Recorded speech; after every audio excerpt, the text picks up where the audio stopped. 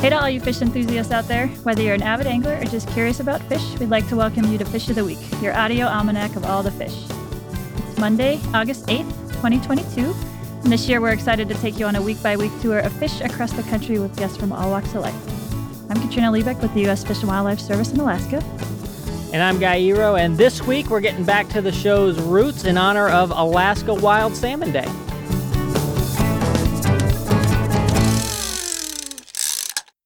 I'm very pleased to welcome our guests. We've got Maria Dosal, who I know to be a fisherman. She's a mother. She's someone who cares a lot about salmon culture and family ties to the land.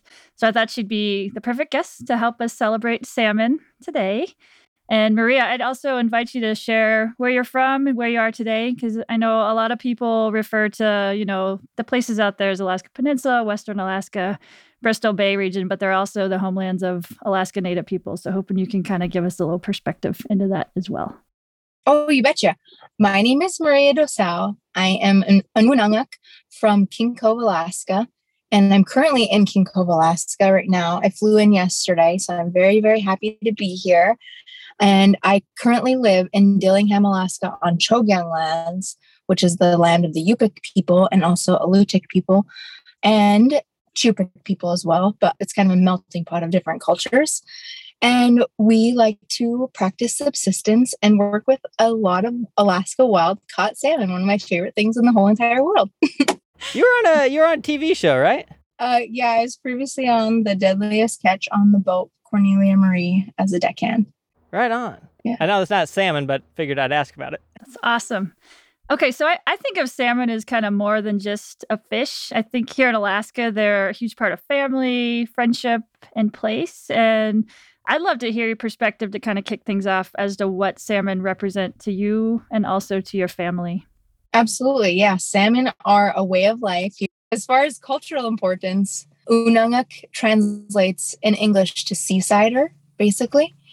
And so we grew up on the water, and salmon is just a huge part of that. Our whole year really revolves around the seasons of salmon. I mean, harvesting salmon, putting up salmon, eating salmon. It's just magic, really. When the fish are running, it's a magical time, and how they keep coming back to us and returning is absolutely incredible. The seasonality, what does it look like throughout the year in terms of just catching and then eating salmon throughout the year and kind of the whole scene?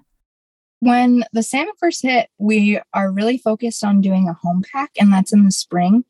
They start running in the springtime in Alaska, and what we call home pack is just putting away salmon, whether it's in vacuum sealing bags or smoked or canned or dried. That's what we're focused on at that time, is putting salmon up for the rest of the year. Because once salmon start running, depending on whether or not you are partaking in the commercial fishery or not, that's a really crucial time, is in the spring, to start putting that up for the home pack for the rest of the winter. And then you have it and you can start chipmunking it away, putting it in your freezers, stocking your shelves with it on cans. And then you have that for the rest of the year. And then you can also experiment, and there's so much to learn. I'm still learning constantly of different methods to put away fish. How to use the ulu, for example, and how to properly cut up a fish without wasting the meat. And when it's us putting away salmon with my family here in Cold Bay or King Cove, it's just the best time ever, having my mom and my sisters and my daughter around and just sharing those moments together of processing salmon in the correct way and like traditional ways, just so fulfilling to us. It's really just one of my favorite places is around the filleting table with my family and, BSing over putting up salmon in all sorts of different ways. That goes on until fall. And then I participate with my mother and my sisters in another run of salmon, which is like late red runs in Cold Bay on the Aleutians. And so I'm putting up more salmon with my family so that we can share it with other family members or our elders that aren't able to go get fish anymore, and help them fill their smokehouse or help them stock their shelves. In the winter months, I think about, how exciting it's going to be when the salmon start showing up again, because it means a couple different things. It means like, one, the weather's going to be better and there's going to be more sunlight and there's going to be the fish will be running. And so we'll get to enjoy the fresh fish and, honor it in every way that we can. Do you have an earliest, fondest memory of salmon fishing when you were a kid? When I was growing up here in King Cove, we would chase salmon through the streams, when they're coming upriver and they're in the creeks and they're going up and their backs are sticking out of the water. All of us kids would just have a heyday going and chasing salmon up and down the streams. It was just the funnest time. If you caught one, you just let it back. You let it go again, but it's, showing off your friends that you caught a salmon with your bare hands. That was like my earliest memory. And it's just so fun. Has your daughter touched a salmon or had any part in the harvesting so far? Oh, absolutely. One of my favorite memories so far of this season was I put up all these king salmon strips in my smokehouse. And after they were done, so I brought them into the house to put them away and start canning them. And they were sitting on my island and some of the strips were like hanging off over the side of the island in my kitchen. And she goes up and puts her mouth on one of the tail end of the strips and starts chewing on it. And she just went crazy on these strips that I had made. And it was just the cutest thing ever because, she was like, okay, maybe she had enough because they're a little bit salty because of the brine. And she's only 15 months old. And so I kind of took them away from her and she just completely lost it. Like, these are just too good to let go of, Mom. Give me those back.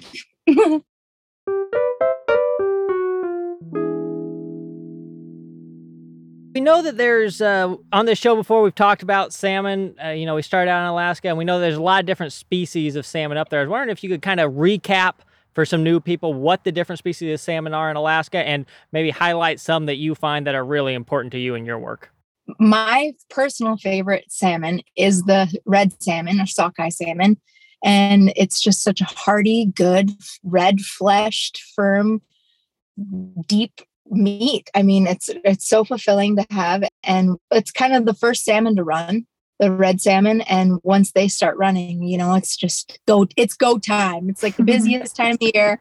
And then the kings show up. And when the kings are happening and hopping, then it's just so much fun to catch a big king in the net and pull it out and harvest it and honor it in the way of putting it up. And then there's also king salmon is also known as a Chinook salmon. Then there's the chum salmon, which is the dog salmon. And then a pink salmon, which we call humpy, where I'm from as well. And then I feel like I'm missing one. The silver salmon. Yeah. And it's silver salmon season in Bristol Bay right now. So the silvers are running and everyone's busy putting up silvers and it's just a fun time. So you're talking about like when these salmon start to show up, it's like, okay, it's go time, all hands on deck, so to speak, I guess figuratively and literally in this sense. Do you guys sort of have a plan? Okay, we're going to go out this date. This is when they usually come back and we'll see what we get. Or is it sort of like someone comes running into town saying, hey, we see them, let's go? Yeah, with the creation of social media now, of course, someone posts a picture of the first salmon caught, in the net, and then everyone's putting their own subsistence nets out in the water. And then the commercial fishing season kicks off, which my family is a commercial fishing family as well. So my fiance is out fishing in Bristol Bay, commercial fishing for salmon now. And their season's just about wrapped up, but he's kind of doing like the late season scratch fishing. But once the first salmon shows up, yeah, it is, like you said, all hands on deck, where our subsistence nets are in the water. We're getting the fish. We're happy whenever a fish hits the net, yelling out, hit her. And then we'll bring him home. And then around the fillet table, depending on how much you have for a certain amount of time, we're putting them up. And then it's deciding on what to do with them, whether the fillet is good enough for a vacuum sealing bag, put them in for the freezer for the winter, or putting them in the smokehouse, or making strips or dried salmon. There's so much you can do with salmon. I mean, our livelihood depends on it, not only for the commercial fishing side, for putting money in our bank accounts, but also for filling up our freezers for a food source for the winter. Yeah, I've heard the phrase red gold out there, and I think that's specifically talking about the sockeyes, right? Yeah. I guess, or is that salmon in general? It is red gold. It is red gold for sure. And when you're putting them in jars, it's $11 a jar because of how much work it takes. And it really is just like a currency, red gold. We use it for trading. We use it for, trading goods for if someone has a certain amount of moose meat or something in their freezer or moose jerky, say, hey, would you like some of my canned salmon for some of that moose jerky? And we do a good trade that way. So far you've been describing the subsistence fishery up there, but you're also a commercial fisherman. Could you describe that for us as well and then maybe contrast the two?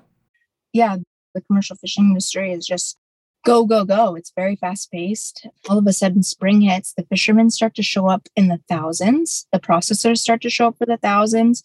The economy just like hits this big boom up in Bristol Bay because of all these people showing up and all the provisions that are needed for a successful fishing season. And then they get their crew once Alaska Department of Fish and Game says, okay, we've reached our escapement. The fishermen can go out. A lot of them are already on the water waiting for the fish to set their nets. And then when it's time to set the nets, it's go time. There's a certain hour limit for the openers so that it's on and off and the fish are allowed to come up and reach the lakes and rivers still, catch the fish, they put them on board. And now there's so much different quality standards to take care of the fish when they're catching them. It's remarkable the way that they take care of the fish now. They have fish slides to help protect it from hitting the deck and slamming on deck, so it prevents from bruising. They have to have RSW standards, so refrigerated seawater on their boats and in the deck holds. So that helps take care of the fish and get them in the cold seawater right away so that they just stay firm for the processors. And then once they go to the processors, they're offloaded in their brailer bags onto the tenders. Then the tenders bring them to the processing plant, pump them off their fish holds, which are also refrigerated seawater.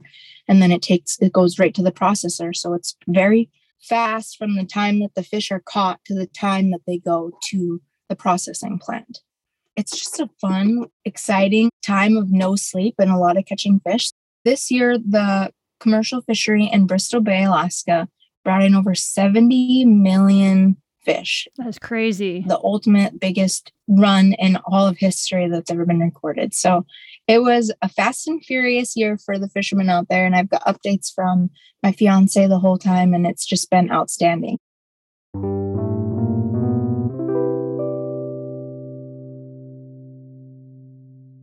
I'd like to double back real quick to cover some of the things that you just said, because, both of you guys are up in Alaska, but I'm kind of out of the know here. So when you're talking about like an ulu knife and the best ways to make sure you're using all the salmon, can you just go into some more depth on those? Sure, yeah.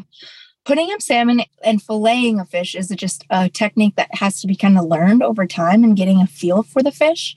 I like to use a fillet knife personally because to me it's faster. I'm not really super skilled with an ulu yet, and I still have a lot to learn, but I use a fillet knife and I like to take the knife and go and kind of cut right behind the gills, make a little mark, and then I insert it until it hits the backbone. And then I scrape along that backbone because you could feel it with a knife, insert it until it hits, and then go along the backbone, just lay it flat, like as if it was as you're going along the horizon, all the way until you hit the tail so that you're getting most of the meat off of it, including the belly. And then you flip it over that chunk of meat, and then you take off, whatever bones are left over on it. If you're really good and skilled with it, then you can avoid getting those bones on it. But sometimes I still make a mishap and get the bones, and then you just remove the bones and you have a big, nice, juicy chunk of red gold. What are some other parts of the salmon that you eat? We eat everything from the skin to the heads. We boil the heads sometimes, and you could salt them. There's so many different methods and techniques, but the most prized piece of meat from the salmon that our family fights over is when we boil the fish heads and eat the cheek of the salmon. It's like the tenderest, best piece of the salmon that you could have, and it's cheek, and it's probably about if you touch your tip of your pointer finger to your thumb, it's probably about that size of the cheek. I mean, the average red salmon cheek or king salmon cheek is about that size. And it's so good. There's a lot of meat on the head. I've been surprised. We've been saving our heads too. And on the neck area and the jaw and the cheek muscle. Yeah, I mean, there's a lot that gets wasted if those heads get thrown away. And I don't think a lot of people necessarily know that kind of outside of certain circles. Mm-hmm. And also the gristle in the heads. People go crazy about the gristle. I love to chew on the gristle. The top of it has a mix between meat and a gristle and just to chew on that. I mean, we just go crazy over the heads. And then another way we do them is raw fish heads too. And in our language of Unangam Tunu, we call it chumla heads. And what we do is we wrap the raw heads in puchki leaf, which is a wild celery plant, and we let that sit in it to like absorb the taste.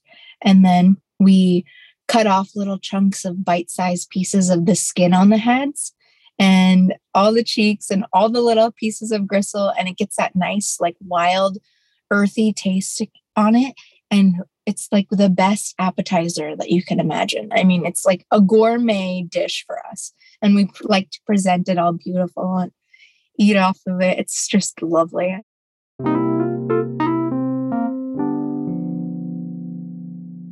What are some of the things that worry you about the future of salmon in this area and also that give you hope?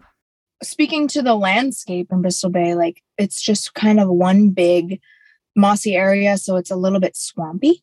So as far as if water touches one area, the chances are likely that that water is going to seep and, disperse amongst all the area. So I am worried as far as, for the future of salmon for my daughter and the generations after in my family and the generations to come in all of Bristol Bay and all of Alaska. Like we've talked about, the salmon have been returning to Bristol Bay for thousands and thousands of years, for eons, as my family would say. And that in itself, the sustenance that it provides for the people there, I mean, you can't replace that. If that goes away, with any sort of development, what do we have left?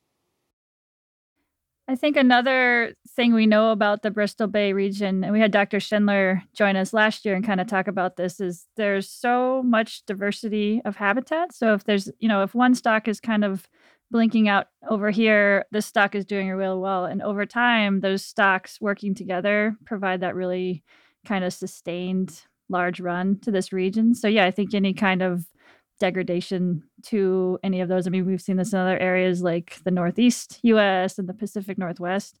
It slowly kind of adds up to 1,000 cuts that affect the overall population. And Bristol Bay is lucky enough at this point in time not to have those cuts happening to it. I am also scared for the future of salmon of ocean acidification and beach pollution and ocean pollution.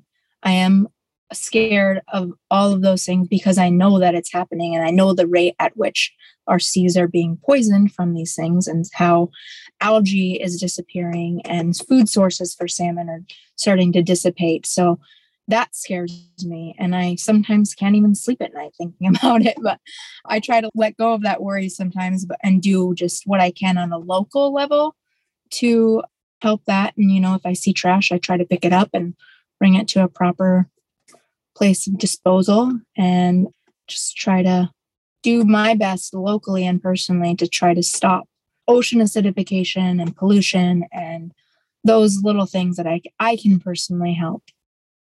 Is there any good news? I mean, from what I heard you were saying, it's been, a banner year for sockeye, and they've had several good years recently. And in terms of salmon biomass total, now granted, that's a lot of pink salmon, some of the greatest the Gulf of Alaska and the Northern Pacific Ocean has ever seen. So is there any good news in the future?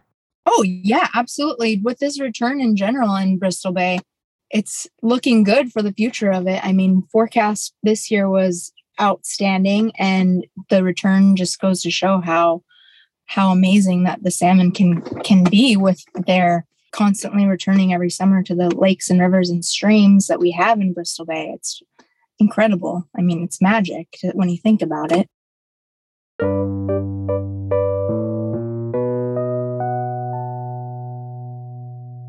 So we're talking about Wild Salmon Day here, but as we know, farmed salmon is becoming a bigger and bigger product in the marketplace. I'm just curious, what opinions do you have about farmed salmon and the farmed versus wild salmon debate? There is a bumper sticker, and it's kind of vintage now, but it says, "Friends don't let friends eat farmed salmon." And I stand by that through and through. Now, I recognize that you're a commercial fisherman and you appreciate trying to go out and make a living off of doing this too. But seemingly, if you're meeting demand by supplying farmed fish, that could reduce some of the fishing pressure on some of these wild stocks and leave more for subsistence users. Couldn't it? Or no? What I know is there's 70 million fish that returned to Bristol Bay this year. Maybe like the prices would be better if people educated themselves about Alaska wild salmon and only asked for it at a restaurant, only asked for it for the stores on their store shelves, you know? If people become more educated about Alaska wild salmon, and that's what they wanted because there is so much of it. I mean, this year alone, they had to cut processing short because there's not enough freezer room for all of these salmon. So what does that tell you there? You know, like that's awesome. There's the freezer space has been filled up by all the processing plants that they couldn't even accept more. I mean, they were put on limits to accept more fish. Bristol Bay region, I mean, that landscape is producing all those fish. I think it's over 50% of the world's catch of wild salmon comes from the Bristol Bay region and the lands that drain into Bristol Bay and the ocean that, you know, surrounds it. So it is really interesting just to think about, how fish are made and whether you're going to let kind of the natural landscape really act as a nursery versus kind of that getting really hands into producing them in these kind of artificial systems. But yeah, I mean, it's just like you described earlier, what the landscape is really good at making fish if we take care of it. Take care of the land and it will take care of you. And that's a lesson that we all should follow and we all should just practice in our daily life. Why wouldn't you want anything else than Alaska wild salmon?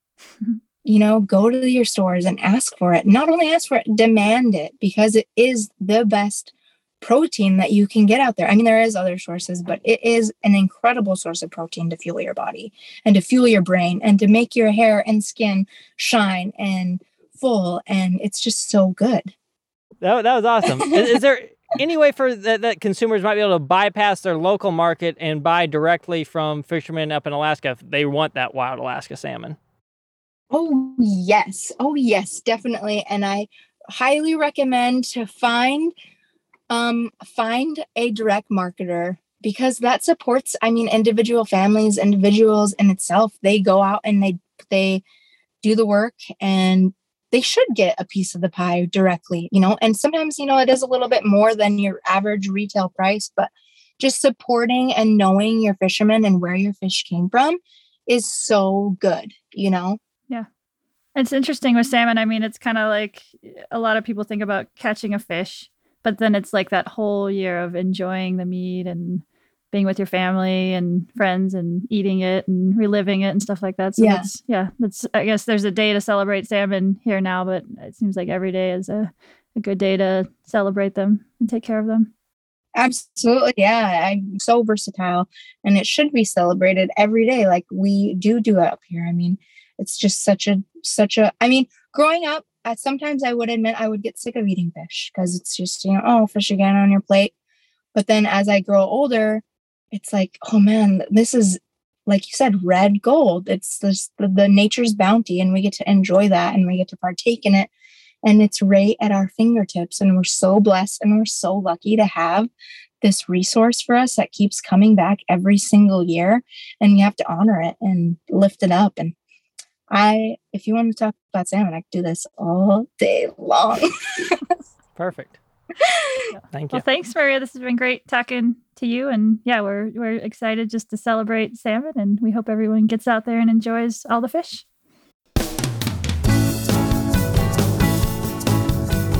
Thanks for listening to Fish of the Week. My name is Katrina Liebich, and my co-host is Guy Eero. Our production partner for the series is Citizen Racecar. Produced and story edited by David Hoffman. Production management by Gabriella Montequin. Post-production by Alex Brower. Fish of the Week is a production of the U.S. Fish and Wildlife Service, Alaska Region Office of External Affairs.